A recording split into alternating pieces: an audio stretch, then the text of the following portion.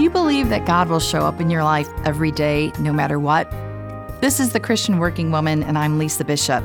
When you think about the character of God, what comes to mind? Perhaps you think merciful, gracious, loving, holy, forgiving, but what about faithful?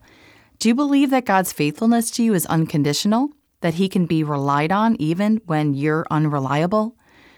2 Timothy 2:13 reminds us of the nature of God, that if we are faithless, He remains faithful, for He cannot disown Himself. Now, just stop for a moment and let the magnitude of those words sink into your mind and heart. No matter what you do, God will be faithful to you. Now, as you think about this verse, there are two simple truths that I want you to see and let seep in deep. First is, faithful is who God is. Faithful is not something that God does or just displays towards you. Even if He wanted to, and He doesn't, He can't stop being faithful to you because that's part of His nature, and His nature is unchanging. For God not to be faithful, He would have to disown Himself, and we know that He's never going to do that. The second thing is God's faithfulness is unconditional. God is not faithful based on some long list of conditions you're required to meet.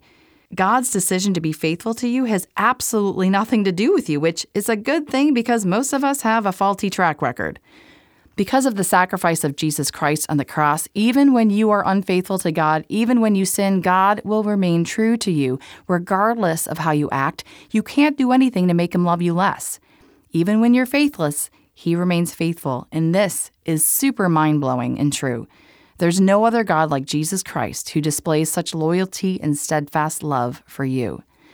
Psalm 36:5 declares this truth. Your steadfast love, O Lord, extends to the heavens, your faithfulness to the clouds. And Deuteronomy 7:9 beckons, you know, therefore, that the Lord your God is good. He is the faithful God, keeping His covenant of love to 1,000 generations of those who love Him and keep His commandments. As you love and follow Jesus, albeit imperfectly, God remains loyal to you. This is reason to give God glory and honor and praise. Lord, we thank You for Your unending love. Thank You that You are faithful even when we're not. Turn our hearts to You. Stir our affections for You. Help us to receive Your abundant love and help us to respond with gratitude, living lives holy and pleasing to You.